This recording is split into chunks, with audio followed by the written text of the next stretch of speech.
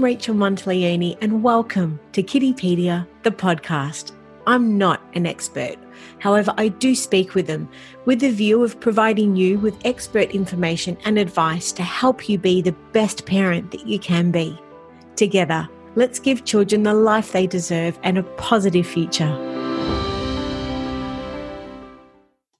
Hello and welcome. Well, every experience in our lives and our perception of how positive or negative it was is relative to our personal opinion. You know, no two mothers have the same birth story and experience, and same goes for post-birth experiences too. Now, this is especially pertinent to mums who have had, unfortunately, a traumatic pregnancy, delivery, or post-birth experience, and that being for the baby and also for the mother. Well, today we're really honoured to speak with an inspirational mother who has experienced all of these things and is so kindly going to share what she learnt and, in hindsight, what she would have done differently. So to talk to us today, we welcome back Chrissy Regan. Now, Chrissy is the founder of Mindful Mums Queensland and author of the new book, Broken to Unbreakable, 12 Steps to Unbreakable Mind, Body and Spirit. Welcome back, Chrissy. How are you? Great. Thank you so much. Lovely to see you. Your hair looks beautiful, by the way. No, she's for everyone watching listening. Chrissy's just saying that because I was just saying here in Victoria, I haven't seen a hairdresser or my hairdresser for the last 4 months. So that's really lovely of you. Thank you so much. Now, there's lots to talk about. Before we do that, I just wanted to acknowledge that we published your article and the title is Mindfully Loving Your Newborn. Now, for someone who hasn't read the article yet, can you please tell us what it's about and what inspired you to write it? Well, you very kindly invited me to participate in your newborn guide for 2020, and I wanted to make the most of that opportunity to share, my messages of mindfulness for mums. But ultimately, I wanted to find a hook that was a little bit different, an angle that was slightly maybe not discussed more broadly and widely in society. And one of the things that was true for me, which I've acknowledged and I wanted to share with other women, was the aspect of post-traumatic stress disorder for new mums. And we'll talk a bit more about that, but also how do we link mindfulness into it so that we can hopefully overcome some of our fears, our traumas, our stresses around difficult births and pregnancies. And as you mentioned, no two persons' experience is the same. And my feelings and understanding of trauma is different to yours. It doesn't lessen your experience. It doesn't make mine any worse for me. But trauma is trauma regardless of the degree of trauma. So since I've learned that, acknowledged that, and implemented the strategies around that for myself, I've had a huge shift in my health and well-being. And I really wanted to be able to bring that to life for other women through my own story and through where I've gone to since. Yeah, and thank you for sharing this story and your stories with us today. Now, firstly, I wanted to acknowledge that in the article you kindly shared that you had lost one of your twins during pregnancy.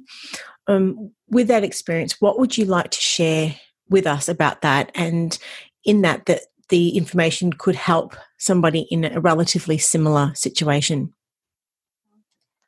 Well, I was I was lucky enough to find out I had a twin pregnancy very early on. I had IVF treatment. Mm-hmm. So at 5-6 weeks, they could see 2 heartbeats. I saw 2 heartbeats. I had 2 scanned images of 2 little babies in their respective places with hearts beating. So that was delight, excitement. I had achieved my goal to become pregnant on my first cycle of IVF. And I had wanted to achieve a twin pregnancy, hence we implanted 2 embryos. And I was very optimistic and very excited about the prospect of becoming a mum of twins. So I started telling people that I was pregnant probably from around kind of 8 or 9 weeks because people knew I was having IVF, so I couldn't hide the secret really. And then when I went for my 12-week scan, they were doing the scan and I could see one little baby waving and then I could see nothing. And the sonographer kept going back to that place. And then she said to me, "What happened?" And I felt sick at that time because I didn't know what happened and I didn't know what she was looking at other than I could see this very small twisted pretzel as I described it. And so then she said to me, I started crying, laying on the table, just crying in floods of tears. And she said, oh, I'm sorry, it looks like one's gone. And then she went out of the room. And then she came back in, she finished the scan, did all the measuring, and then they took me to a room and I sat there waiting for a consultant to come and talk to me. And so I was just processing all that grief right there and then at that time, as opposed to going and seeing two little babies for my 12-week scan. I saw that I didn't have one. And then they were able to tell me that from approximately 9 weeks, the other one had stopped growing. So it was immensely devastating. And I didn't tell anyone. And I went home and I laid in bed and I cried for 36 hours and I got back up and I went to work as if nothing had happened. Oh, goodness. Because, I didn't know how to tell people. I didn't know. I hadn't told people I had a twin pregnancy, just that I was pregnant. So, there was that secret that I was carrying as well as my grief and the trauma around that moment, which was kind of like, unfolding in front of you. Mm. So, I mean, when you did actually, well, first of all, thank you for sharing that. And I'm so sorry that you experienced that, Chrissy. I think a lot of the time when people hear news such as this, they can be lost to know what to say, but they have the best intentions to want to show support and their thoughts and their feelings. So I wanted to ask you, what do you feel are the best things to say to someone who has lost a baby? Is there anything in particular that you sort of felt comforting once that you did, tell people your story? When I was told, like, it was a life that was gone, it was my baby that was gone. And, I had, what was very sad about that is that I couldn't feel joyful for the baby that I could see on the screen. So actually what I did 3 days later, I went and paid to have another scan in a private clinic so I could see my live baby and bond with it, because all I had done for the previous days was cry for the loss of the other baby as opposed to be joyful for seeing my living baby. Yeah. So, when someone said to me, that was a life that you lost and you're entitled to feel grief, you're entitled to feel sadness, you're entitled to feel overwhelmed, and, giving my feeling some labels like that actually I found useful, and just saying to people, I'm so sorry for your loss. It's such a difficult thing to go to and I'm giving you my love and support. And sometimes it's just as simple as that, because, knowing that someone actually is acknowledging your pain as opposed to going, acknowledge it. Yeah. One baby. And, You'll have another. But still to acknowledge the loss. So, I mean, things, for example, what are your thoughts on saying things like, if you don't feel like talking, we can just sit here and I can just sort of keep you company. I've got nowhere else to be.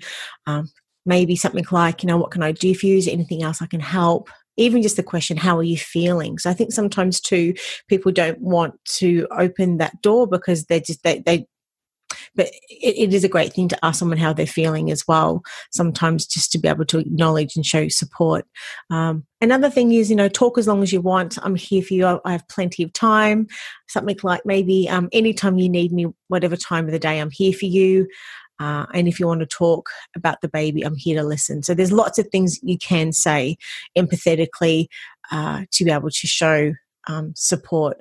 Now, following on from that, you mentioned in the article something that you suffered with ICP. Can you explain to us what that is and what was your experience of it also? Because this is something I've not heard of before. It's interesting. ICP is short for intrahepatic cholestasis of pregnancy. I'm glad that you pronounced that, because I had that in my notes and I didn't even go there. I looked at those big words and I went, I'm just going to let Chrissy talk about that. It's a tongue twister, isn't it? But the simple words is obstetric cholestasis, or even shorter OC. So we often say OC or IPC because it's easier to say. ICP. But essentially that is a rare condition that affects your liver. Your liver goes crazy, poisons your blood, and that can pass into your placenta. So you have very elevated liver enzymes and bile acid. Now, I had my gallbladder removed when I was 21. I had very high doses of progesterone when I was on my IVF treatment. So A, I didn't have a gallbladder, so I had abnormal liver enzymes anyway, and B, I had these very high doses of drugs. So that was like a perfect storm in my condition. I think the challenge with this condition is that it's underdiagnosed in a lot of women until they have very late, and they may have had a stillborn baby or something actually tragic happens. Right. Now it's becoming more recognized. People are being looked for earlier. So the common symptom is itching. Your body starts itching because your liver is poisoning your blood, and your response is to develop this itchiness on your skin. Wow. Now, I've itched as you've said that, sorry, but this is one of those. so extreme cases, my case was very, very extreme. So normal bile acids are 12 and mine were 175. So on my first pregnancy, my case was so extreme they had to admit me to hospital because I would lay awake all night just with this intense itch all over my body, my feet, and I was just going insane. The only way, and there's no treatment for it currently. So they give you a cocktail of drugs, and I was taking up to 16 different tablets throughout the day to try and minimize the symptoms, but there's nothing that they can really do for you. They try to get your pregnancy as far along as possible, but they also then try to deliver you at 37 weeks because after 36 weeks, the risk to the baby is extremely high. If you leave it to 40 weeks, often the babies are stillborn. So I realized I self-diagnosed myself with this illness at around 26 weeks. I felt intuitively that something was seriously wrong with me. I went to the hospital. I said, I think I have OC. They did lots of tests, and after several days, liver scans, all the rest of it. And I went back to the hospital every single day, and they said, we want to admit you. And I said, no, because I was spending my night sitting naked in front of a fan with a wet face cloth on my liver. My liver was burning. So it was very unpleasant. So you can imagine you can't sit around hospital naked in front of a fan with a face cloth on. Well, you can, but you just...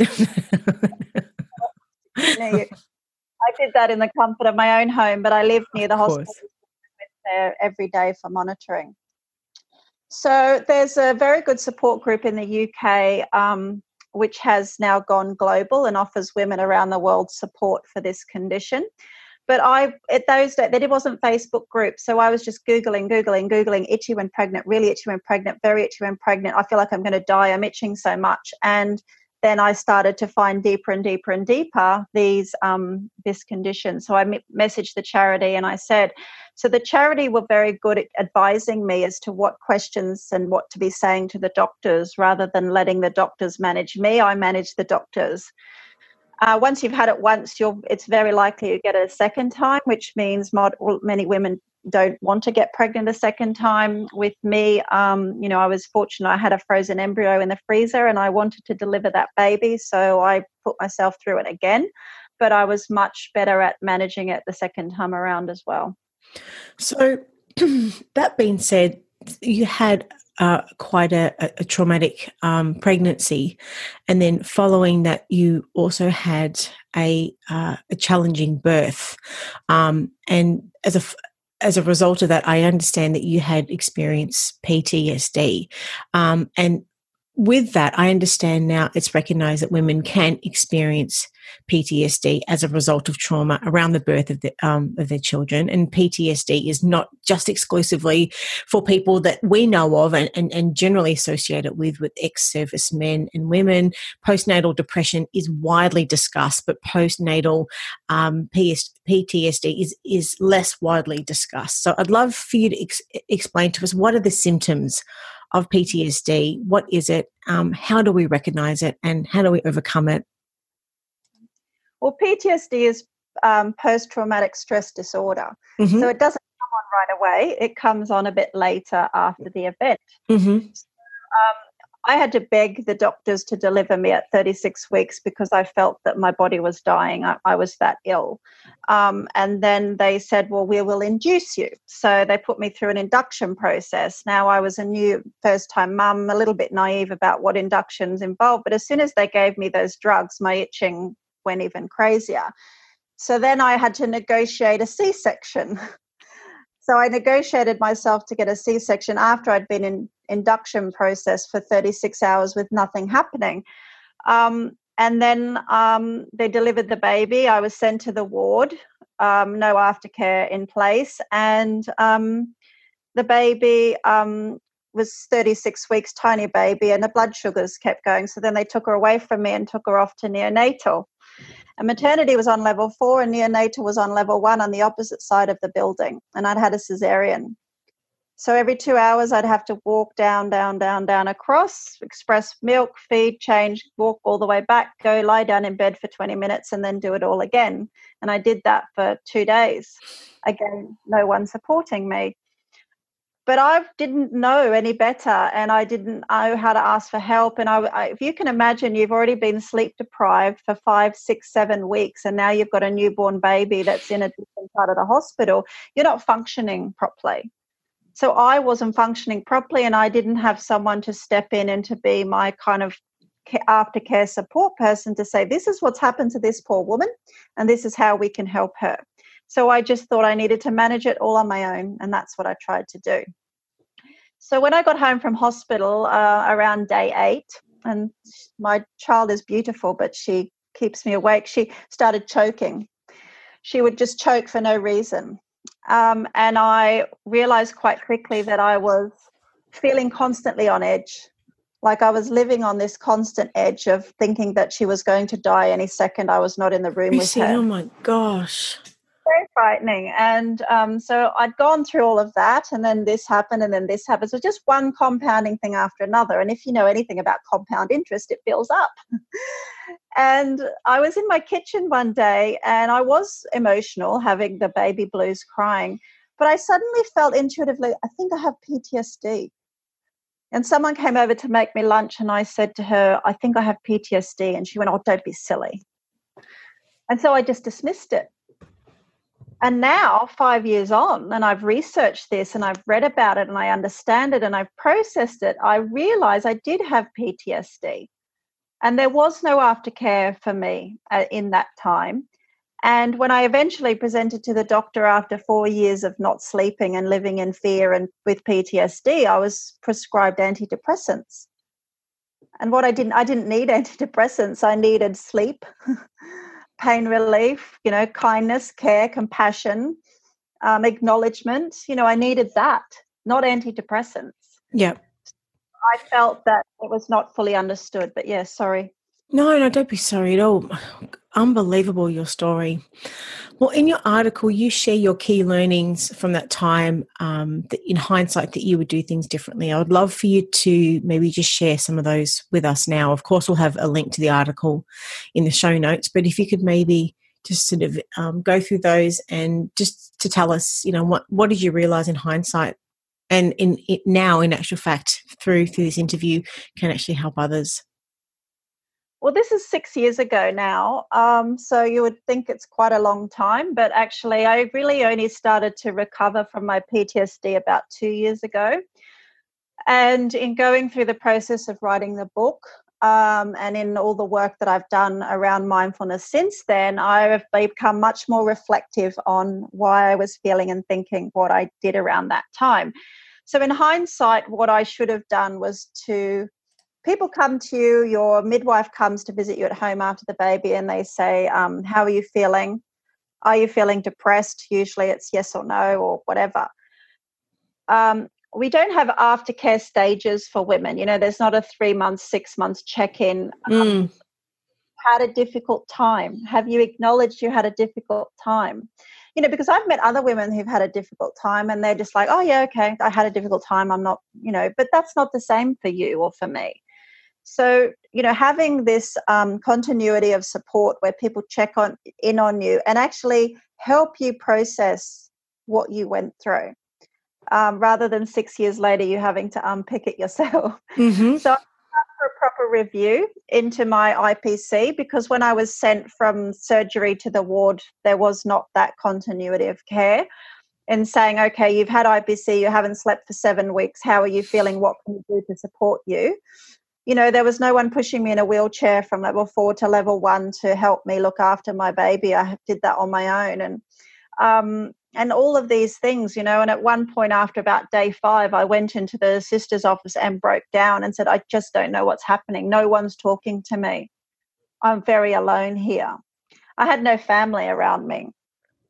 And that was the other thing. Like I had, when people visit you, they're, excited you've had a baby, and you're excited you've had a baby. But all of the other stuff wrapped around that is kind of like, it's not really, I don't know, it's hard to describe it, because at the time as well, you're also kind of dismissing what's happened, because you're wanting to be a happy new mum. So a review would have been good. Aftercare systems would have been good. I was not good at asking for help because I'm a very capable and confident person, so I didn't ask for help.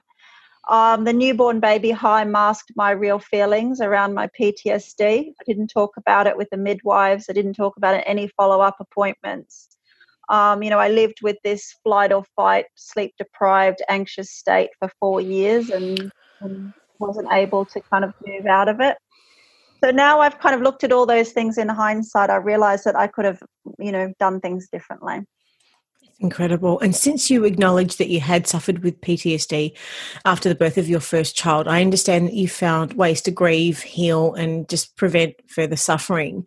And some of the most useful methods that you found is using mindfulness and meditation. So could you just explain to us, for anyone that doesn't know or understand, what is mindfulness meditation and just what are the benefits? Because what you did experience is incredible, and to see that you have worked your way through that and really healed yourself through this is really incredible. So could you please just tell us a little bit about that?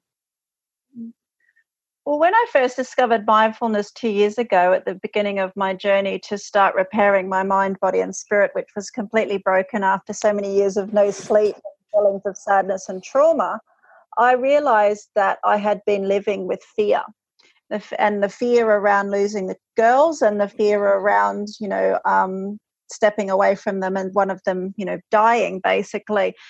And so what I was able to do through mindfulness, it allows you to understand your thoughts better. And mindfulness gives you the tools really to look at what you're thinking about consistently and to give those, and then to be reflective about that. So because I was living with an anxious mindset, because I've been living in fear, because I've been living with this trauma and this suffering, I was able to look at that really reflectively and go, okay, well, why is that the case? What are the feelings that come up for me? What are the behaviors that I've developed? And then I recognized that fear had played a very large role in my life, and I was able to thank fear, because it was fear that made me go to the doctor and say, I have ICP. It was fear that made me front up at 36 weeks and say, you need to take the baby out now, I'm dying. Oh. It was fear that kept my children alive. So I thanked fear for the help in keeping my children alive, but I didn't want fear in my life anymore. So I said, thanks, fear, take a holiday. I don't need you anymore. Mm-hmm. Once I started to thank the emotions and the feelings that had been driving my responses, and to acknowledge them for the role that they had played in my life, I was able to move through them and process them much quicker. And also, every time I have that feeling of grief for that lost baby, I let myself feel it. I don't suppress it anymore. If I want to cry at the traffic lights at 2:30 in the afternoon on the way to school, I cry at the traffic lights at 2:30. Every time this dedication in this book acknowledges the role that she played in her life. And there's a huge amount of loss, but actually I thanked her for her sacrifice, because within her sacrifice, another miracle was possible. Because if she hadn't sacrificed herself, the second one may not have survived either. So, I've just been able to be much more reflective about my feelings, my emotions, and to really be kind to myself, and to thank them, and to be honest, with myself as well. Mindfulness for mums and dads, of course, undoubtedly is helpful for anyone who is sleep deprived and wants to sort of be in control. I'd love for you maybe just to sort of explain to us just the benefits that you found, and that you do list also in your article of embracing mindfulness in your daily life. Well, now when I wake up in the morning, regardless of how many hours sleep I've had, if it's 5 hours, I'm like, woohoo, I had 5 hours. If it's 3 hours, I'm like, I had 3 hours. But before I open my eyes on the pillow, I think of the first thing I'm grateful for. So it might be I can hear the birds singing outside. I had 3 hours sleep. I had 5 hours sleep. I'm grateful that I have a comfortable bed to sleep in. I'm grateful that I have a safe place to live. I'm grateful that I have fresh food and water today to sustain me. So before I get out of bed, before I open my eyes, I think about what I'm grateful for. Because then as your day starts to feel exhausting, you then look back to what you're grateful for. That's the first thing. Second thing is I breathe deeply. So I reach down, I grab my solar plexus and I pull it all the way up and I push it down again. Because when we do that diaphragmatic breathing, it actually helps us process toxins in our body. It helps send nutrients to our extremities. It helps better oxygen move around our brain. So that diaphragmatic breathing is really helpful. So I bought myself this ring. It cost me $15 and it says breathe on there.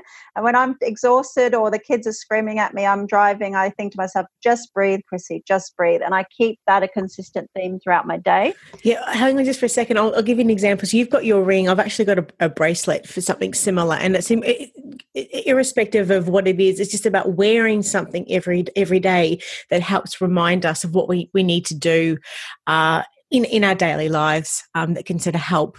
So I think the ring, a bracelet, it could be a hair elastic if you don't have a piece of jewelry. But I think it is really important to put that message out there that you can have something on you, that every time that you look at that is a symbol and a reminder of what you need to do to help you. So you instinctively know within yourself, like this particular bracelet I wear, giving you a bit of insight into me, is just to ask for help, because I want, similar to you, I'm a doer. I'm always just doing, but I never stop and actually ask for help. So as your ring says, breathe, and my bracelet has got me as a reminder of what I need to do each day. I think it's a really powerful thing for everyone to decide what is it that I actually need to do, and have something on you that you wear every day, and every time you look at it, you spend that 30 seconds or however long it is, and just being mindful and practicing that, don't you think? Visual cues are so important. And one of the other things I did in the early days was I wrote some little affirmations and I put them on my visor in the car. So when I get to the traffic lights, I'd drop it down, because I had brain fog. I couldn't remember them. So may I be safe, may I be happy, may I be calm, may I live with ease. So when I start to feel stressed or anxious or fearful or worried or frightened, I just say to myself, may I be safe, may I be happy, may I be calm, may I live with ease. And repeating those things to myself actually helps switch off the stress response. So if I start to feel stressed up, I can switch it off. So that's another thing. And then also acknowledging your feelings. So each day I say to myself, how am I feeling? What does my body need today? And then my body intuitively tells me what it needs today, because I've developed that mind-body connection, which is so powerful through practicing mindfulness and meditation, because mindfulness meditation is about cultivating that body and mind and breath awareness. So you're actually more intuitive with your body and your energy and how it's feeling, and it allows you to experience life more fully because you're better connected with yourself. The connectedness.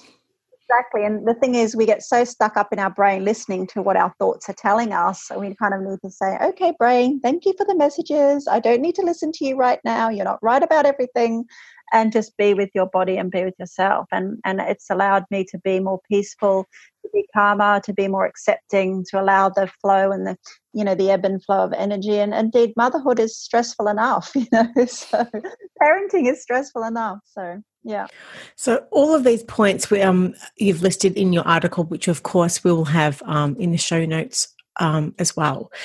Following on from this, I'd just love to know, what aftercare strategies do you think that we can put in place for new mums to assist them with their well-being right throughout motherhood? What are your thoughts? Well, I've been thinking about this a lot lately, not just in respect of this interview, but just generally for women, because I think it's Mental Health Week, as you know, World Mental Health Week this week that we've just been through. So focusing on emotional health as well as mental health, because our emotions, are cyclical. Our emotions are sometimes linked to our hormones. So helping women understand hormone cycles, helping women understand their emotional health, positive psychology for mums. So, what can we do when these feelings and these thoughts rise up to the surface? mindfulness for working mums, and I find there's so much mental juggling around the working mum and the juggling of multiple children versus one child. And that's the other thing. There's self-care for single parents, self-care for parents of one child, self-care for parents of multiple children. And I think unless we're kind of really honest about that and to develop tools which help support people at different stages of parenting, different stages of mothering, then we're always going to overshoot the mark, because we're just going to be going, oh, mental health is depression or not depressed, but there's so much more in the spectrum of that, and emotional health and aftercare strategies at different stages of parenting is a big.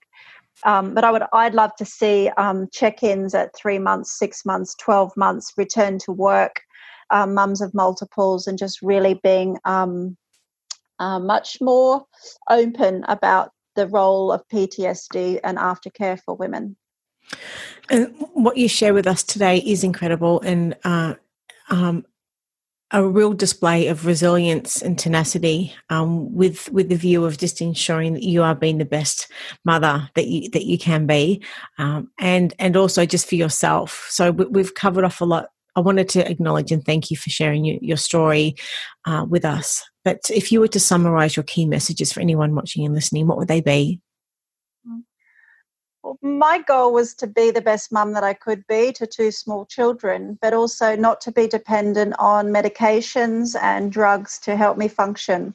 Also not to be reliant on alcohol or other types of, stimulants or substances to help me feel good about my role as a mum, and indeed help. And when I went through this process myself, I became very curious about what is the role of nutrition, what is the role of sleep, good sleep, quality sleep, what is the role of mindfulness, meditation, exercise. So I really was very curious about the holistic effects of our health and well-being, and how I could use all of those things to support me, not just now, but for the long term. I'm going to be a mum of teenage girls when I'm 60.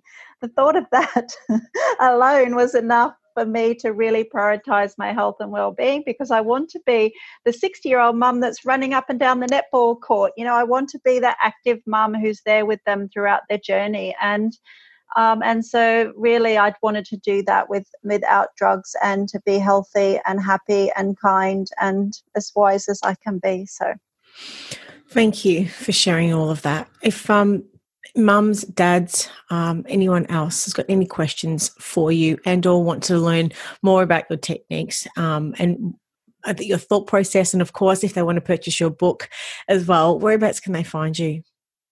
So on Facebook and Instagram, it's Mindful Mums QLD. My website is thewellnesspoet.com. I write wellness poetry as well as the book. There's 13 original wellness poems in the book to inspire you on the journey, and really they're around, acknowledging mindfulness, fear, uncertainty, our comfort zone, and to develop new strategies to help us live well for longer, which is what we all want to be doing ultimately. So, these wellnesspoet.com is my website, and you'll find a vast array, but also just reach out to me on email, mindfulmumsqld@gmail.com. Thank you. I'll have all of those links in the show notes. Chrissy, you're a true inspiration. And once again, as I always am, really honoured to have you here on the podcast. And thank you again for your time. Take care, and no doubt we'll speak again soon. Much love. Take care. Rachel. Okay, bye.